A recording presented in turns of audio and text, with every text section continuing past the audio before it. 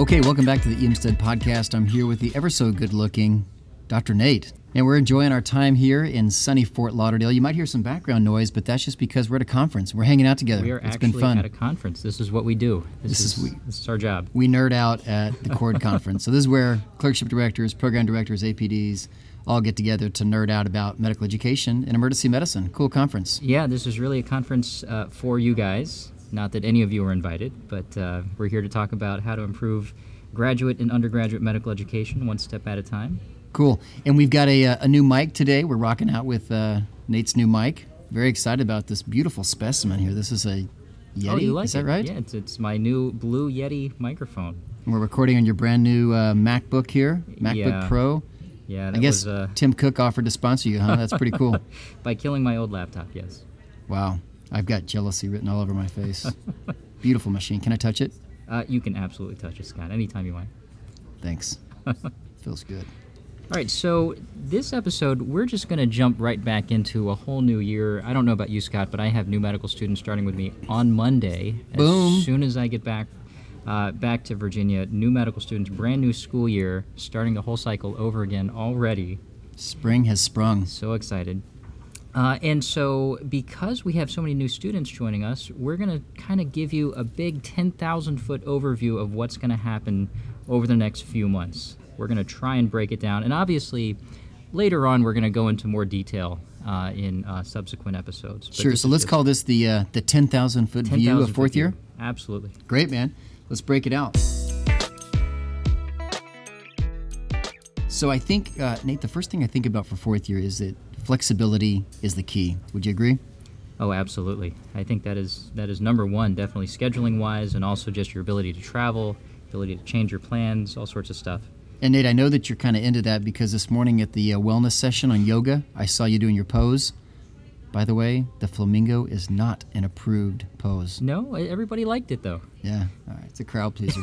All right, man, so first thing first. Right now, we're in VSAS season. Where are we at with that? So VSAS, the Visiting Student Application Service, this is the double AMC product, very similar to ERAS in a lot of ways. This is the system through which you will apply to get an away rotation in emergency medicine. That's correct. I said an away rotation in emergency medicine. If you haven't already signed in and gotten yourself an away rotation, you need to start doing that now. Yeah, I think definitely the horse is out of the barn on this one, but if you're not doing this already, you're a little bit late. I think there's still a chance for you, but by the time this is published, you need to have done that already. So a lot of places don't participate in VSAS. Most do, but some don't. And you'll have to kind of take a look with your advisor and find out your application strategy to determine where to go for VSAS. You know, Scott, so we did an episode on VSAS a year or 2 years ago. I forget now. Remember it well. Been a little while. Yeah, well, clearly you remember it better than I do. And, you know, I still have mixed feelings about VSAS, honestly. I mean, I think it's great that there's a centralized system for students to apply to. You can look up a whole bunch of programs and just click buttons and it'll send out your application to a whole bunch of different places. It costs money, though. It is an added expense. I mean, unfortunately, I think this is something we're stuck with now. It's a necessary evil. Yeah, I guess it has to be. But just as Scott mentioned, just keep in mind there are additional rotations that are not using VSAS yet. So I think a great resource to use, if you go to the SAEM website and click on the clerkship directory, you'll find a pretty decent listing of clerkships around the country that may or may not participate through VSAS. And there's also a lot of opportunities for people from diversity. So if you're not white and you're not a male, there are a lot of opportunities for you to apply for unique diversity scholarships and rotations and funds. And there's a link to that at the SAM website as well. And if nothing else, you can always ask your clerkship director or your dean. A lot of times they'll have very similar information. Very good. Moving on down. So let's see. The purpose of the VSAS process, the purpose of doing an away rotation is to get one of these valuable SLOs, we call them. Tell us quickly about those, Nate. So emergency medicine is a little bit different in how we ultimately look at and write letters of recommendation. So what a SLO is, it stands for Standardized Letter of Evaluation. And if you like, you can actually just Google this. Google CORD, C-O-R-D-S-L-O-E, Standard Letter of Evaluation, and you can pull up a PDF of exactly what I'm talking about. What this is essentially our version of a letter of recommendation. So it's not something that you need in addition to your letters. It's not an additional form or additional part of ERAS that you fill out. Instead, what's going to happen is that as you complete your emergency medicine rotations, you're going to go to the clerkship director. You're going to say, hey, can I get a SLO? Here's my ERAS letter of recommendation request form. And your clerkship director will write you a letter of recommendation in the form of a SLO. So what a SLO actually is designed to do, it is different than a standard letter of recommendation, which typically reads something like, student doctor so-and-so is the best student I've ever met in my entire life. They are really, really professional and good-looking and show up on time and do great with patients, and I think they're just going to make a great doctor and a great resident, and I wholeheartedly, without reservation, recommend them to your program. And you don't really learn much reading that kind of a letter. And so what we've done in emergency medicine is that we've decided to choose this formatted letter called a SLO, where we actually give concrete information about your performance. So I'm going to pause for a few seconds, let you pull this PDF up, and we'll go through it together. Or I guess through the magic of podcasting, you can just hit the pause button. So the SLO, starting from the top here, so you'll notice that your clerkship director or whoever's writing this letter, and we'll come back to whoever's writing this letter in a second, will write your name. They'll fill out your AAMC number, as well as your contact information. Now, what's next, what really kind of gives these letters some additional oomph, I guess. Question number one, how long have you known the applicant? So clearly, if you've known the person writing the letter, if they've known the applicant, they've known you for years as opposed to just a few weeks, that's going to give some additional information, some additional credibility. In addition to that, what sort of experiences they've had with you, what sort of contact they've had with you. Ultimately, what grade you got on the rotation. So you'll see there it's graded from honors, high pass, pass to low pass to fail. Whether or not this was your first, second, or third EM rotation. And then really what comes next is what I think is one of the critical parts of this SLO. How many students were evaluated at this site last year, and what percentage of them got honors, high pass, pass, and low pass? And what this really implies is out of all of the other students that this particular site evaluated, where do you fall? How do you actually get compared to your peers? And so, Scott, we'll talk a little bit later on about choosing an away rotation and where to go for that. My personal thoughts is really you need to be going to a site where there's a program, where there's a residency program, I think for a few reasons. Generally, they're going to be used to teaching medical students and teaching residents, so they're going to have additional medical education experience. But also they tend to have larger numbers of students. You can imagine that if there are only 5 students who rotate at a particular site each year and they all get honors, it's very difficult to sort of really tease out how well you did relative to those other students at that site. On the other hand, if there's 200 students that rotate there and 10% get honors, and guess what? You got an honors, now all of a sudden you look like a rock star. So just going through the rest of the SLO real quick, there are some additional questions asking, are you above, at the level, or below your peers in various things? A global assessment, which is if we were to put you on a rank list, where would we put you? And then finally, down at the bottom, some written comments. So these are some more of the subjective comments that we have about you, as well as probably some comments from faculty during your time on the rotation. So really, this is a letter of evaluation for the rotation. Yeah, before we get going here, I think one of the quick things on the SLO and where to rotate, we just got done with the NCAA tournament. We're in the NBA playoffs right now. There's seeds for teams. So some of you out there are a number 1 seed applicant, and you can probably rotate at a very prestigious academic center in a sexy city in the United States and probably perform well. But if you're more average, you're more of a 7 or 8 seed, you're maybe a 16 seed, you might not want to be rotating amongst the number 1 seeds. You don't want to play that top seed team in the first round. So I think you need to be careful about your seeding, your competitiveness, and also where you're going to rotate, and make sure that that's concordant. Only your advisor will be able to tell you where you sit and maybe where some of the programs sit, and looking at where to rotate. So, Scott, I get this question a lot. Students come up to me and say, well, hey, I'm getting this SLO, which evaluates me for the rotation, but what if I need additional letters of recommendation? Do I ask additional EM faculty that I worked with over the month? What do you think about that? Yeah, it's a great question. So I think the letters you will need, you will require one SLO in order to get an interview with an EM residency program. That's based on a program director survey that was published in Academic Emergency Medicine. We've talked about this before, but you need one SLO in order to get an interview. You will require 2 SLOs in order to be ranked. And if you have 2 SLOs, more than 90% of the programs will rank you. No one is saying you need 3 SLOs. That's not what we're hearing from any of the data that we have done in our surveys. There may be some isolated examples, maybe people are talking about this, but this is in no circumstances the standard. After that, you will probably need other letters. That could come from a separate emergency medicine experience. Maybe you did a toxicology experience, EMS, wilderness medicine, ultrasound. Maybe you did something unique, and that could count. You should not expect for a SLO to be written by an academic institution and then go out and ask a different attending from that same institution to write you another letter of recommendation. It just may not be as reliable as the SLO. It's probably not accepted in most centers. You probably need to look elsewhere.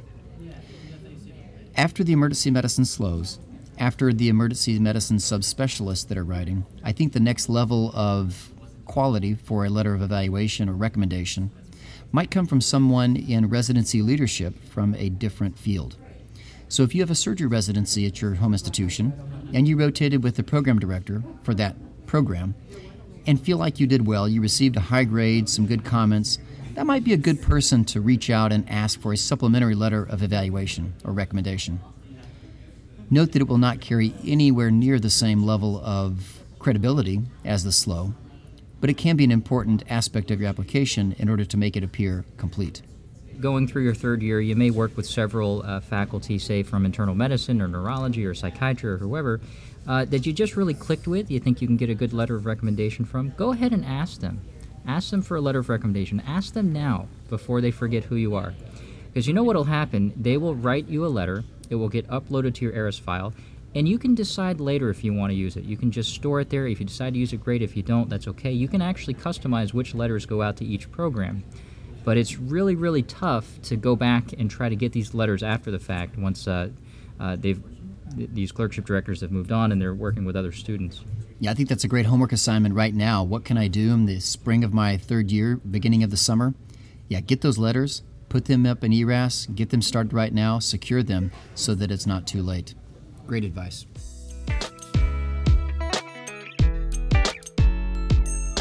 So, Scott, speaking of other things you can be doing right now, what else you got for us?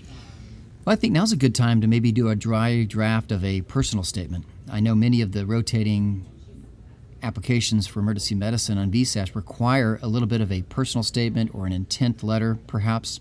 And this might be a good time for you to put down some thoughts on paper and give a good rough draft to a personal statement that you can then bounce off of some mentors, some classmates, others, and then really perfect when it comes time to getting that personal statement polished. Yeah, I can't agree more. You know, you're going to get very busy very quickly, studying for Step 2, taking your EM rotation, setting up your OAs, actually traveling to your OA rotation, then working on your ARIS application. If you have time now to work out your personal statement, I would just do it. Just knock it out. And that way, when you're up to your, 20th, 30th revision, it just makes life so much easier if you already have that initial draft at least. Yeah, if you want more information, we did an episode recently on Let's Get Personal About Statements. So check that out in our files, but that's a good thing to get done right now. Nate, what else can they do? Well, I also tell my students to go ahead and get their CVs prepared. Even though a lot of your CV, what's in your CV, you're going to break down and put into your ARIS application separately in different fields, it's still a good idea to just think about what you're proud of, what makes you stand out, and really how to word that on a piece of paper. I sit down with students every year and they say to me, am I competitive for emergency medicine? And we look through their scores and maybe they're sort of middle of the road. And I say, look, the one way that you're going to get into an interview with scores that, maybe aren't the highest is if there's something in your CV or something in your personal statement that really makes you stand out.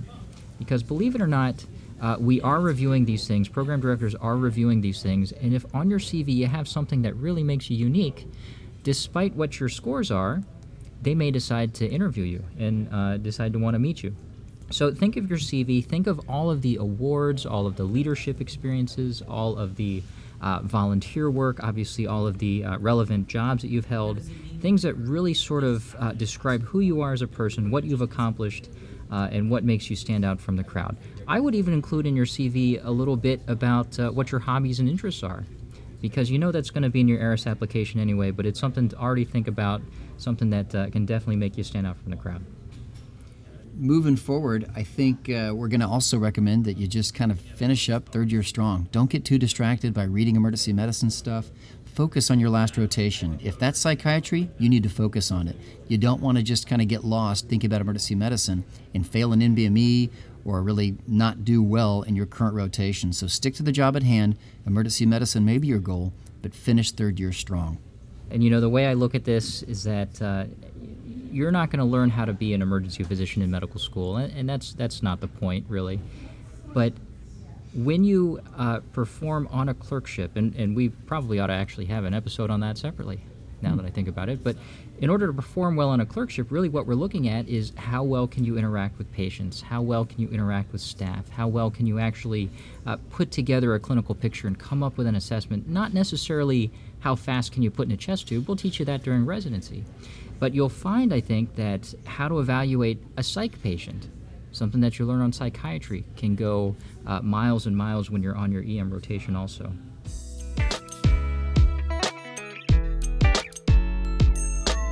So once you've finished with your third year, we jump into the rotations. When does that usually start, Nate?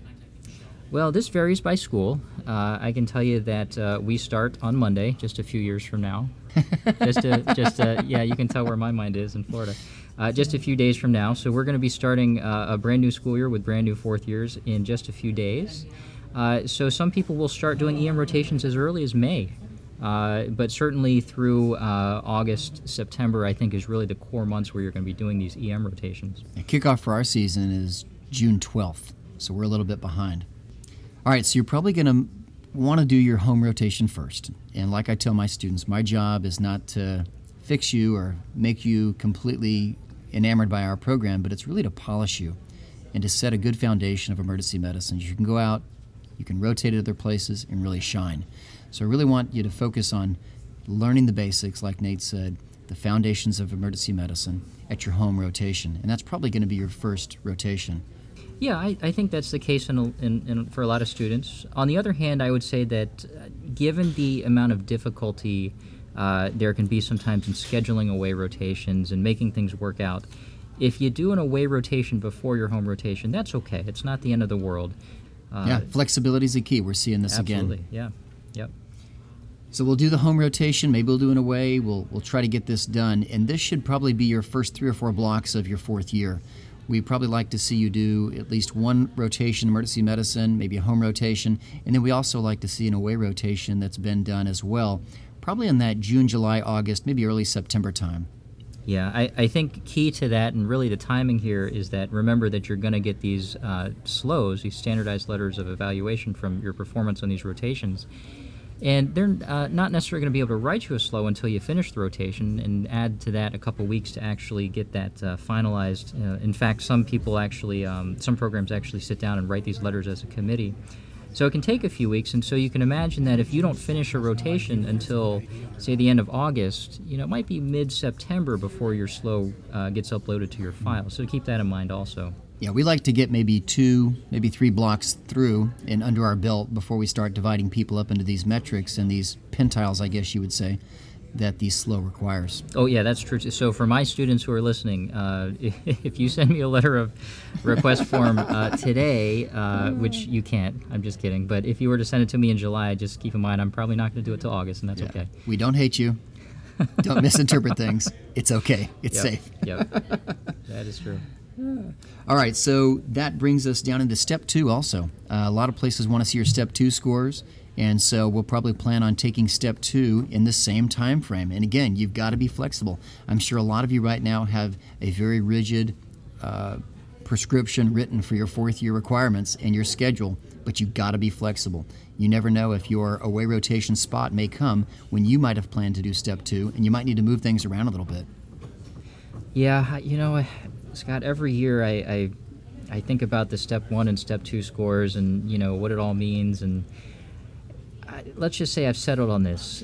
If your step 1 score is a little on the low side, leave something to be desired, I think you want to demonstrate that your step 2 score is better. And so whatever that means for you. If that means doing it right out of third year when all of that information is fresh, I would recommend doing that. If it means waiting a month so you can get some extra study time in, I would recommend that if you feel like you need that. But definitely showing that you are doing strong on step 2, if your step 1 score is lower, I think is very, very important. And we're talking about CK here. CK. CS, I think, is probably a little less important. Would you say, Scott? Yeah, I couldn't agree more. I think people want to see your CS score before they put you down on their rank list, but that doesn't have to be done early. Yeah, especially since that's a whole nother scheduling nightmare involving travel and things. So you definitely want to get your step 2 score in there somewhere. Check with your school too, because they may actually have requirements as to when you need to have that done by. And then once we get to September, Scott, what's going on in September? Man, that's when ERAS opens up. September 15th was the magic date last year, and I think that's the date this year. Am I right? I think so. The NRMP has not formally released their schedule, at least as much as I can see on their website, but September 15th sounds about right. Yeah, we keep creeping up inch by inch. It used to be that a lot of programs wouldn't look at their applications until ASIP, which is usually in mid-October. It moved into early October, and I even heard from a lot of students last year, and I don't know about you, Nate, but a lot of them started getting interview offers the last week in September, which is kind of scary early. That is crazy, yeah. So we're creeping up, so you kind of got to have your ducks in a row. I think if you want to be aggressive, you want to be on top of things, you probably need to have your ducks in a row by that September 15th date. Well, in a way, I think that's a good thing, and we have not yet talked about the elephant in the room, which is the fact that EM has, at least by perception, become much more competitive. And we've released episodes about this also. If you want to go check out some of our previous episodes, we've talked about this. But what this means is that there's just a lot more applications coming out from proportionally the same number of students. And I think programs are trying to adjust for this by offering interviews even earlier than in the year, which is great. It means more interview spots, but at the same time, it just means that really by September, you want everything ready to go. Now, that won't necessarily include all of your letters of recommendation. We get that. That's okay. Those can be uploaded and downloaded after the fact, but your initial ARIS file, hopefully your at least your USMLE Step 1 score, and definitely your personal statement and your CV.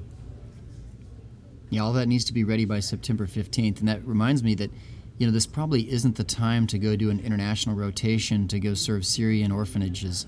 I think you really need to stick around domestically. You don't want to be over internationally whenever you miss that email that gives you an interview spot.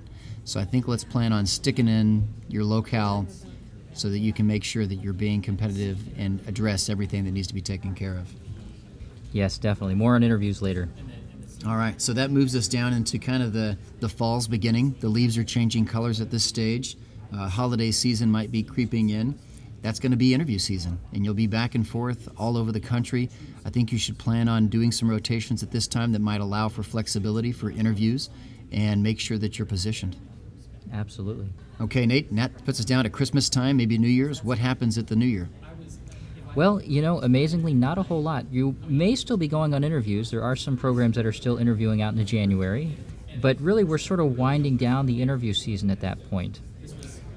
At about mid-January, at least last year, January 15 was a date, that's going to be when the rank order list program through the NRMP opens up, and you can actually start entering in your rank list. You don't have to finalize it, but you can start entering in programs and you can make adjustments.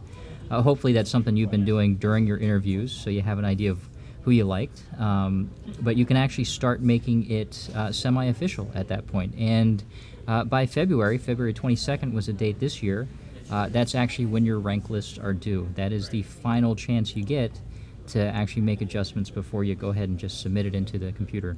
Great. And then what happens in April? March? Well, in March, there's Match Day, where you get that letter telling you where you're going to be for the next 3 to 4 years. It's really, really exciting. Scariest and happiest day of a lot of people's lives. Yep. And then in April, I guess you just wait to graduate. I don't know what you do. You party like a rock star, man. That's what you do. Yeah, at the beach or something. Yeah, you go to right? like Fort Lauderdale with your buddy and you do podcasts? Or you could be learning something. Yeah, you could be reading a book. You could do that too. And then May, what happens in May? Oh, gosh. I don't want to think that far ahead, but I think maybe you graduate. Boom. If you're lucky, right? Boom. Exactly. You put doctor by that name. Yep. Done. You do a mic drop, and you walk across the stage. Yep. So that is pretty much it. That is your 4th year in a nutshell. So just to recap real quick, so right now, hopefully you're getting your letters of recommendation from your 3rd-year rotations, people that you think can write you a good letter. You're starting your personal statement. You're formalizing your CV. You're meeting with mentors. You're filling out those VSAS applications and getting away spots. In a couple months, you'll be doing your EM rotations, knocking out Step 2. In September, you're going to be ready to go to submit your ARIS application. And then for the rest of the year, waiting for interview offers and going on them. Cool. And then that comes into the January. You're going to be getting your rank list together, submitting that in February, match in March, party like a rock star into April, and then put doctor by your name come May. So ladies and gentlemen, that's a 10,000-foot view of your 4th year.